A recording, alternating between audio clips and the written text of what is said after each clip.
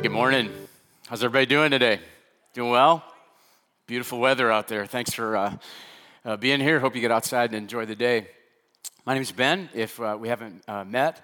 And we're especially thrilled to have you here today as we begin this new series called The Road. And maybe some of you are wondering, what's this about? You know, you see the road here, see the road they made at the back of the stage. Looks pretty cool. Saw the video. Maybe you've heard us talk about it. Well, this is going to be a 5-week journey together. And it's going to be exciting. I think it's going to be enlightening and hopefully life-changing for you. You know, as I began preparing for this weekend, I started noticing that, you know, we travel on a lot of different roads, and we hear about a lot of roads, you know, in movies and in songs. And so with some help from some friends, I put together a little bit of a list here of some movies that have road in the title or in the story. And so what I want to do, I want to show you some movies, just a few of them.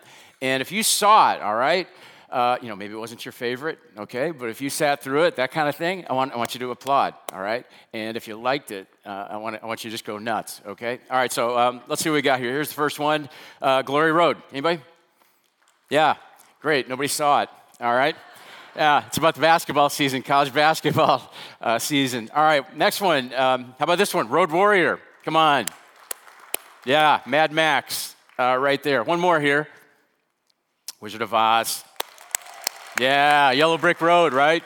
It's all about following that yellow brick road. Now, obviously, there's a lot of other movies, you know, about roads, but I narrowed it down to 3. But you know what? There's also a lot of songs out there that talk about the road. And so I want to put some songs up here with a picture of the band. And if you like this song, all right, I want to hear from you, okay? All right, let's take a look at this first one here. Where the Streets Have No Name. Come on, U2, come on. I know that picture's like 50 years old, but you know, U2. Doesn't get any better than that, right? All right, look, we got another one here. Taking It to the Streets. Everybody knows that one, right? Yeah.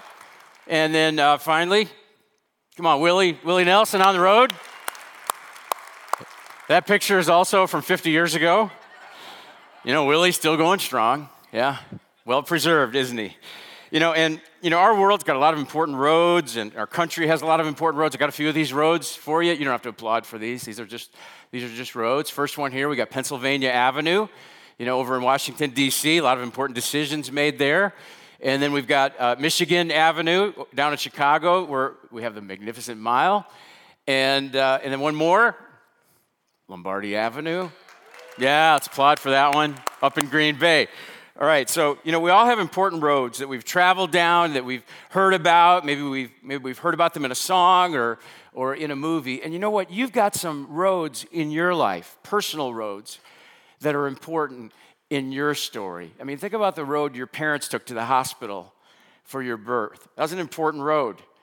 And the road they took home from the hospital. Think about the road that you took the first time you drove a car, or the road that you took on your way to the church to get married, or think about the road, you know, you took to the hospital to have your baby. And think about the road. Now, I don't mean to be morbid, but one day our body is going to take a road to a cemetery. Roads are important. Roads are a big part of life. But what we're going to do in this series is we're going to talk about the most important road that's ever existed. Because as important, you know, as all these, you know, roads are, they're not near as important as the road we're going to talk about, because it's the road Jesus took on the last week of his life as he went into Jerusalem, all the way to the cross. And here's how we're going to do it. I'm going to talk about, you know, the road a little bit here, and then I'm going to run over to Jerusalem, talk about it over there, and then I'm going to race back here and talk about it some more. No.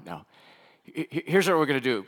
Last November, there was a little group of us that actually went over to Israel, and we shot some video over there that we're going to show you. We're going to show you some of the actual roads that Jesus walked. 12 of us went on this trip, and everybody pitched in and helped with these videos. We had an incredible time, and I'm so appreciative of their help. And also a pastor friend of mine named Rusty George, who didn't go on the trip with us, but he's taken trips to Israel, and I'm indebted to him for his help with this trip and with this series. And so over the next 5 weeks, we're going to walk through many of the stops that Jesus made on the road as he traveled into Jerusalem, the final week of his life, all the way to the cross. And I want to encourage everybody to be here every weekend. You don't want to miss any of this. If you have to miss a weekend, you can watch it. Go to our website and watch it, or watch it on our River Glen app. But don't miss a weekend, because I think this really has the ability to change the road that you're on. Now, here's why I think this is going to be so helpful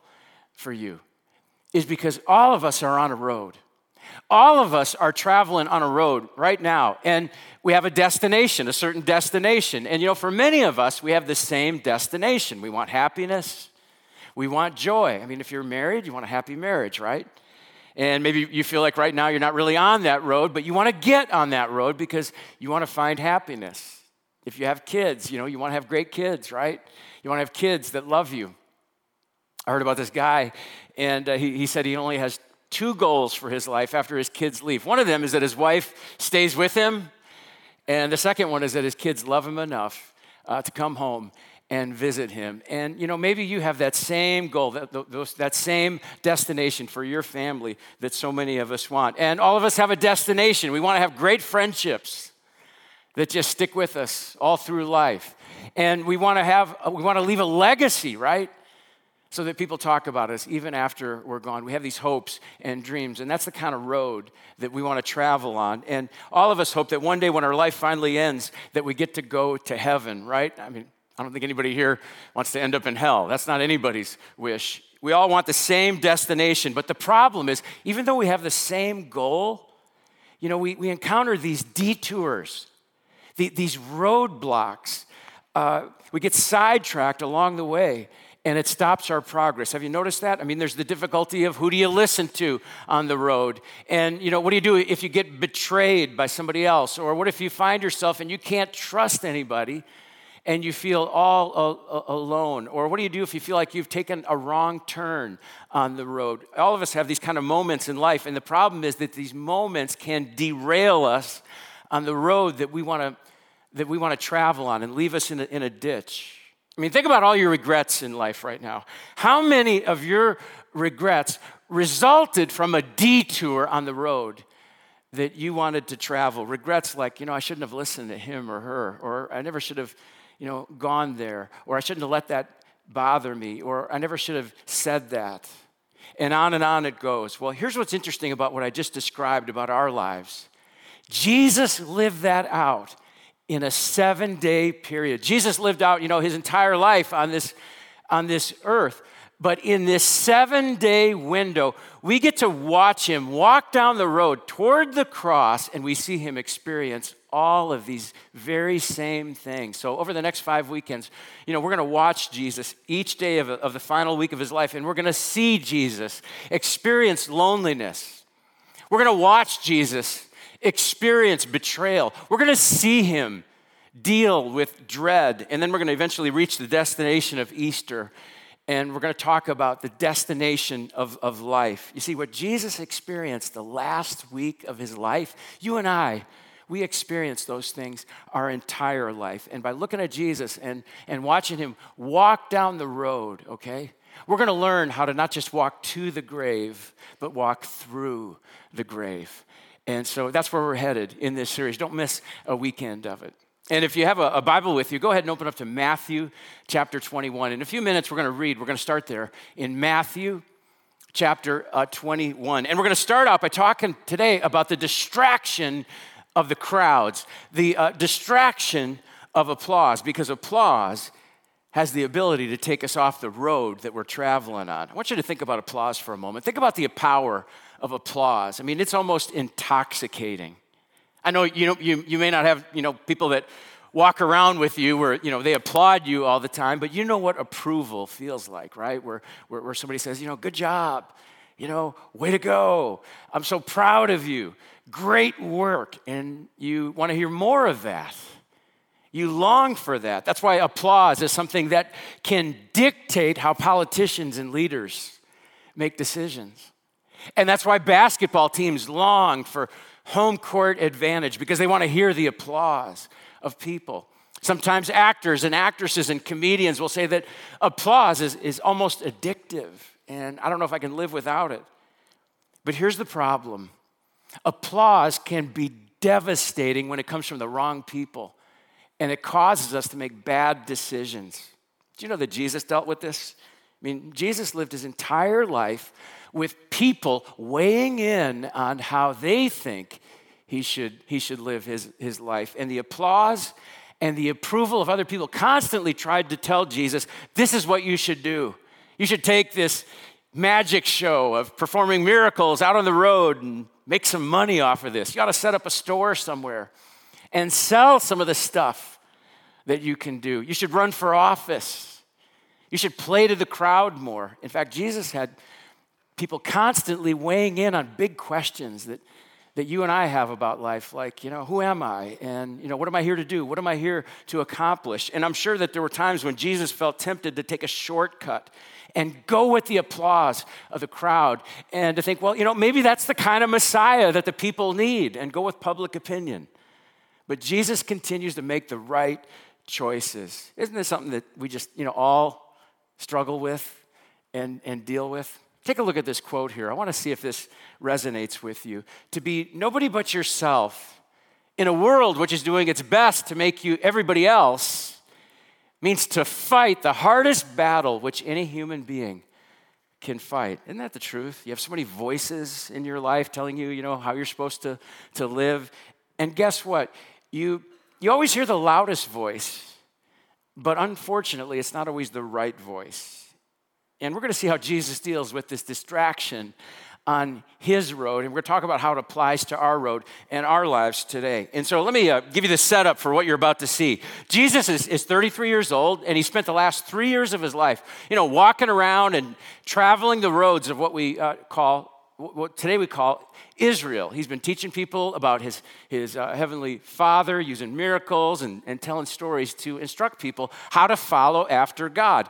And during that process, Jesus developed some followers, some people that love him, and some people that hate him.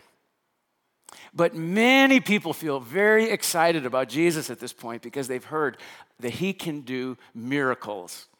And so this huge crowd has gathered. And as Jesus begins his march into Jerusalem for what will be the final week of his life before the crucifixion, the applause of the crowds, the distraction of the crowd, almost overwhelms everybody. And so that's where we begin this part of the story on the road. So let's go over to Jerusalem and see where it begins. Standing just outside of Jerusalem, which is directly behind me, you're looking at the Eastern Wall. And Jerusalem's very busy today. It's filled with a lot of people, but it was especially busy back when Jesus made his approach into the city. It's interesting, in the Bible, we read about the life of Jesus in the four Gospels, Matthew, Mark, Luke, and John. But about 1/3 of what is written about Jesus in those four books takes place in the last week of his life. And that week begins with Jesus entering the city of Jerusalem. But this time when Jesus heads into Jerusalem, it's the busiest time of the year because it was a festival time. It's the Passover. Possibly 2 million people gathered in Jerusalem. People from all over make their way to Jerusalem to be part of the festivities to celebrate God liberating his people from Egyptian slavery.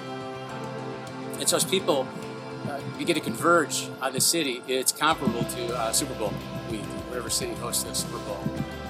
Or maybe a mall right before Christmas. It's the season of brotherly shove. And these people are even more excited because they hear that Jesus will be coming. Jesus has just gained a lot of notoriety for being this miracle worker. Recently, he just healed a man named Lazarus by bringing him back from the dead. And Jesus is headed in, and people are very excited to see him. Jesus has been staying over in Bethany, which is to my right here, just over this hill. He's been staying there with Mary and Martha and the recently resurrected Lazarus. And on his way in, he will cross over this mountain, the Mount of Olives, down through the Kidron Valley, down below there, and into Jerusalem. Let's take a look at what Matthew tells us as this story begins. Matthew 21 reads, as Jesus and the disciples approached Jerusalem, they came to the town of Bethpage on the Mount of Olives. As they begin to cross over the Mount of Olives, you can see that they have just a spectacular view of the city. But on the way, they stop at a little town called Bethpage, and Jesus gives some specific instructions as to what to do next. And it might seem like this is random and maybe a little bit silly, but it is a specific fulfillment of prophecy. Let's look at it as we read what happens next in Matthew 21. It continues. Go into the village over there, he said, As soon as you enter it, you will see a donkey tied there with its colt beside it. Untie them and bring them to me. If anyone asks you what you're doing, just say the Lord needs them, and he will immediately let you take them. I don't know if this was prearranged by Jesus while he was in Bethany, but the donkey owner seems to know that the Lord is supposed to have this. Because even Mark and Luke tell us that as the disciples approach to get the donkey owner says, "Hey, what are you doing?" And, they say, "The Lord needs it." And he says, "Oh, okay, that's fine." That's pretty unique right there. If I sent you to the local car dealership and said, "Give me that black car, give me a black car with a sunroof," I don't think saying that Ben said so would get you that car. But obviously, it's much different with Jesus. And when Jesus says it, it works out just fine. Let's take a look at what happens next. Verse 6 says, the two disciples did as Jesus commanded. They brought the donkey and the colt to him and threw their garments over the colt. He sat on it. Several hundred years earlier, the Old Testament prophet Zechariah actually predicts that this will happen and prophesies that the Messiah will come in riding on the back of a donkey. Seems like a rather strange way to enter, but it has huge significance. It fulfills prophecy, and it also says something about the character of Jesus. He doesn't enter riding a white horse. He humbly rode a donkey. He will ride that donkey down this mountain through the Kidron Valley and to the temple. Seated on the southern steps, on the southern side of the city, people would come up these steps and enter into the temple. The arches that were the doorway into the temple have been closed in, but these steps are original. They've not been covered or preserved. These are what people would walk on back then. In fact, in 1994, Neil Armstrong visited Israel, sat on these steps and went and wept. And they asked him why, and he said, because this is better than walking on the moon. It's been a pretty impactful moment for us here as we look at these steps, as we walk these steps, knowing that we're walking the steps of Jesus. As Jesus approaches these steps to attend Passover week, he comes in a much different way than ever before. Take a look at what Matthew tells us. Matthew 21, verse 6 says, the two disciples did as Jesus commanded. They brought the donkey and the colt to him and threw their garments over the colt. He sat on it. Most of the crowd spread their garments on the road ahead of him, and other cut branches from the trees and spread them on the road. Jesus was in the center of the procession, and the people all around him were shouting. I want you to catch the image here. He's riding on a donkey, and this started clear back on the Mount of Olives. And now as he approaches, people run out to be around him. They line the street. It's like a victory parade. People show honor to him and begin to lay their garments on the donkey that he sat upon and also in front of the donkey. And they wave palm branches as a way to honor Jesus. And as he's coming in, people are standing around and they're screaming, yelling, and they're applauding because they're so excited to see him. And the applause of everyone is all around him. Look at what the text says here. It reads, Hosanna to the Son of David. Blessed is he who comes in the name of the Lord. Hosanna in the highest heaven. The entire city of Jerusalem was in an uproar as he entered. Who is this, they asked? And the crowds replied, it's Jesus, the prophet from Nazareth in Galilee. As Jesus walks in, they're not only waving palm branches and not only laying down garments, but they're shouting this phrase, that the Lord who saves has come. They're referring to him as the Messiah, and they're applauding for him. They're thinking he's come to save us from Rome. He's come to give us back our land and our dignity. But Jesus came for so much more than that. And that moment became so overwhelming for me. I want you to notice how Luke points out what Jesus does next. In Luke 19, verse 41, he writes, as he came closer to Jerusalem and saw the city ahead, he began to weep. I think Jesus begins to weep because he knew of the horrible devastation that Jerusalem would face in decades to come. And I think he began to weep because he knew that many of them didn't quite get it yet as to why he was truly there. And I think he began to weep because he knew something that we should all learn, and that is applause only lasts so long. And these same people who cry out, Hosanna, these same people who cry out, you're the Messiah, blessed is he who comes in the name of the Lord, will be the same people just a few days later who will cry out, crucify him. You know, when you walk around Jerusalem and Israel, you spend a lot of time with tour guides. And the tour guide will say, well, there's A sites, there's B sites, and there's C sites. You say, what does that mean? Well, an A site means, you know, we know, we're certain this is it. Jesus was here. And if it's a B site, they'll say, we're pretty sure this is it. A C site, it may be this. And when you get to the southern steps of the temple, the tour guide will say something like, this is an A+++ site. We are absolutely certain this is it. These are the stairs that Jesus, walked up and went into the temple for Passover. These are the steps. This is the area where Jesus would teach from. And as you sit on those steps, I'll tell you, it just feels really powerful and overwhelming as you look around and as you visualize Jesus on a donkey riding up through the valley up into Jerusalem, and people, lining the streets. It said all of Jerusalem was in uproar over this. They're cheering, Hosanna, Hosanna. They're applauding him. It's the applause of the crowd. And you have to wonder, what's going on in Jesus' mind at that moment? Because here's something interesting about the applause of this crowd when he enters Jerusalem. These people are not really wanting him to do something that's wrong, okay? They're not really wanting him to do something bad or evil. I mean, they want him to liberate their people from Roman oppression. I mean, doesn't that sound like a good thing to do? I mean, we often talk about crowds wanting people to do the wrong things, right? We talk about peer pressure. Maybe you grew up in a home and your mom was like my mom, and she would say this, hey, if your friends all, jumped off a bridge, would you jump off a bridge too? And if you're a smart aleck, you say, yeah, I'd wear a bungee cord. And that's the wrong answer. I don't recommend that, okay? The right answer is no, that's a dumb thing to do. I would never do that. And sometimes the issue of following the crowd is not really about the crowd wanting you to do something evil or immoral or wrong. But here's the danger. The reason that we get so distracted by the crowds, the reason that we get so detoured by the applause and approval of other people is not because they're telling us to do something that's wrong. Oftentimes it's because they want us to do something that's not the wisest thing to do. And that's what these people want Jesus to do. It doesn't really seem like anything immoral or evil, but it's not the best choice. It's not why Jesus came to Jerusalem.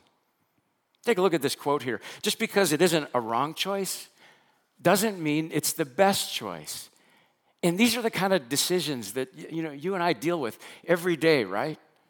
I mean, the wisdom of the crowd says something like, okay, you have kids now. Forget about your spouse. Forget about your marriage. Focus on your kids. Raise great kids. Okay, it's not necessarily wrong that's not necessarily wrong, but is it really the best choice to neglect your marriage? Or maybe you hear this line of thinking from the crowd. The crowd says, you know what, you got kids now, you got to provide for them so they can, do these experiences, so they can have all this stuff. And so you work 24/7 and you neglect them and you say it's okay because you're doing it for them. And that might be, okay, but is that really the best decision? The wisest way to live? Or think about the old saying, the busier you are, the better. Because you're staying out of trouble and you're making things happen and you're setting an example of a good work ethic. That might be a good idea, but is that really the best idea? See, the difficulty that many of us have with decision making is not choosing between good and bad, it's choosing between good and great. I'll tell you, I wrestle with this, all the time. I think we all wrestle with this. What is the best choice to make? Because we want to please so many people, right? I mean, I've got family at home, and I want to make them happy. I've got a church board, an elder team. We call it an elder team that I report to, and I want to make them happy. We've got a church staff here that I help lead, and I want to make them happy. We have about 1,500 people that attend here on the weekends, and I want every single one of them to be happy, which that never happens. And some of you are so kind as to tell me. And I've got extended family, other places around the country, and I want to make them happy too. There's this pressure, isn't there, to make everybody happy? Do you feel that pressure? Do you live with that tension? And sometimes the loudest voice or the critical voice is the only voice we listen to. But Jesus doesn't do that. Jesus shows us something here that has the ability to change the distraction that we have from the crowds. And here's the first principle that we learn from Jesus about how to walk down the road of life. Here it is. Live for an audience of one. okay? And that's not you, all right? Live for an audience of one. And that one, that's not your boss, that's not your spouse, that's not your kids, that's not you. Something I love about Jesus, in this part of the story is despite all the applause, despite all the great things that people are saying about him as they line the streets and they're heaping words of praise on him, Hosanna, Hosanna. Jesus listens to one voice, and it's not the crowd. It's the voice of his heavenly Father. It's the voice of the one who sent him in the first place. And that's exactly what we need to do, is to live for an audience of one. I like the way that King Solomon puts it in Proverbs 29. He says, fearing people is a dangerous trap, but trusting the Lord means safety. Here's another version of that same verse from the Message. I love this one too. The fear of human opinion disables. Trusting in God protects you from that. Somebody told me one time that flattery is like chewing gum. Enjoy it briefly, but don't swallow, because it doesn't last. And the people that are singing your praises right now, eventually they'll probably be cursing you, because that's just the way we are with each other. And Jesus shows us here something very important on day one of the road, and that is, as we live our lives among a crowd, to live for an audience of one. See the danger many of us have with decision making, the danger that many of us have with the noise and the crowd is not necessarily making bad decisions. Many of us can figure out, okay, that's a bad thing, I'm not going to do that. It's the good decisions that often drown out the great ones. What's the best thing to do? What's the wisest decision to make? And the only way for you to know that is to live for an audience of one. There's something about that principle that helps you focus. I've been reading this book. It's called When People Are Big and God is Small.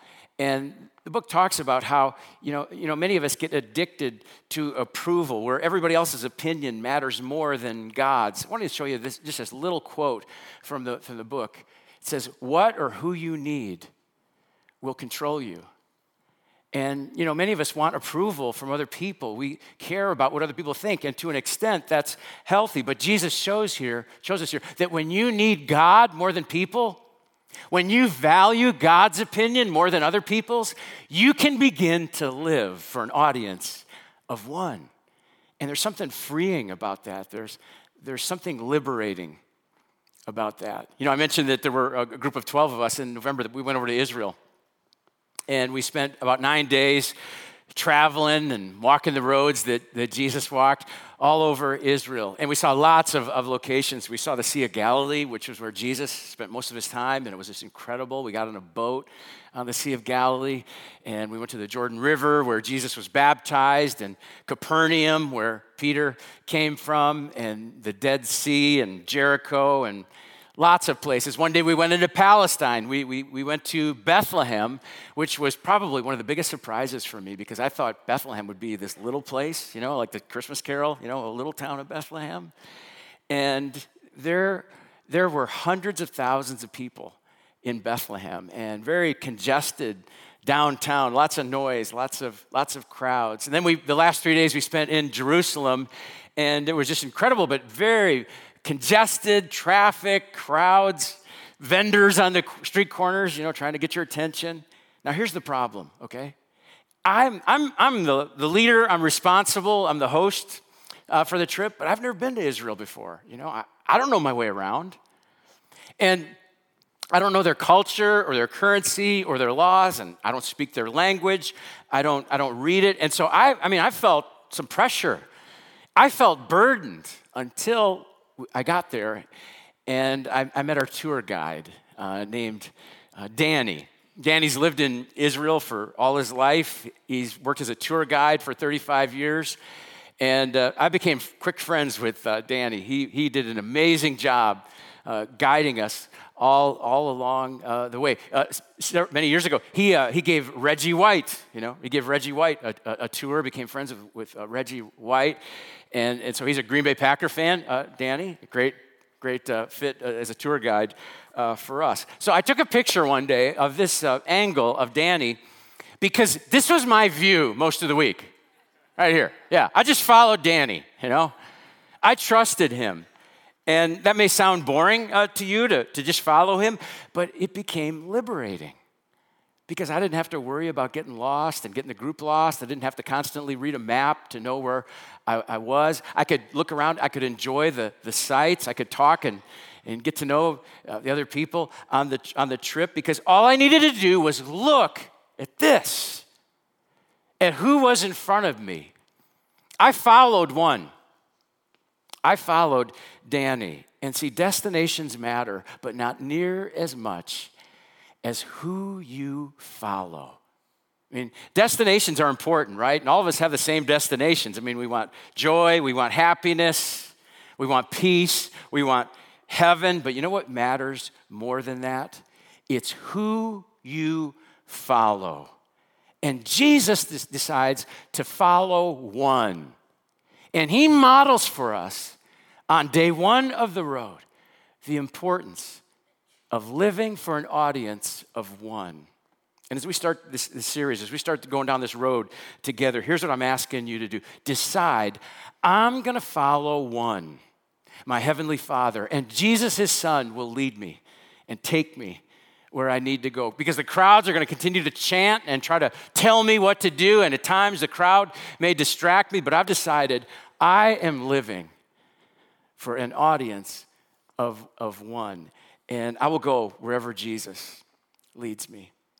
Now, there are two ways that we express our decision to follow Jesus and live for an audience of one. One of those decisions is baptism, and we just baptized a bunch of people a couple of weeks ago. It was a great celebration. Maybe some of you are interested. Maybe some of you are thinking about getting baptized. We're planning to do baptisms Easter weekend at the end of this series. And wouldn't that be a great weekend to take this step and decide, I'm going to follow Jesus. I'm going to live for an audience of one.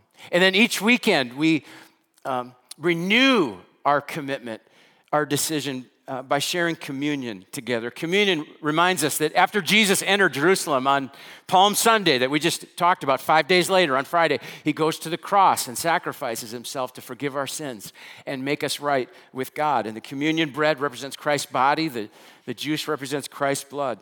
Communion's new to you, you can take a pass on it, that's fine. But if you have made this decision, I would encourage you to participate, to express your desire to follow Jesus and live for an audience of one. Let me pray for us. God, I'm so thankful for the way that Jesus dealt with crowds. He loved them, he cared for them, he wept for them, but he was not swayed by them. He stayed focused on what matters most, which was obeying you. And Father, I know for all of us who are in this room, we have so many voices telling us what to do and where to go and how to behave and how to live. And oftentimes the loudest or the closest voice gets our attention more. But God, we want to be people that simply follow after you and live for an audience of one. And so God, over these next few moments as we share communion, would you just impress upon our hearts and our minds what matters most? And we pray all this in Jesus' name. Amen.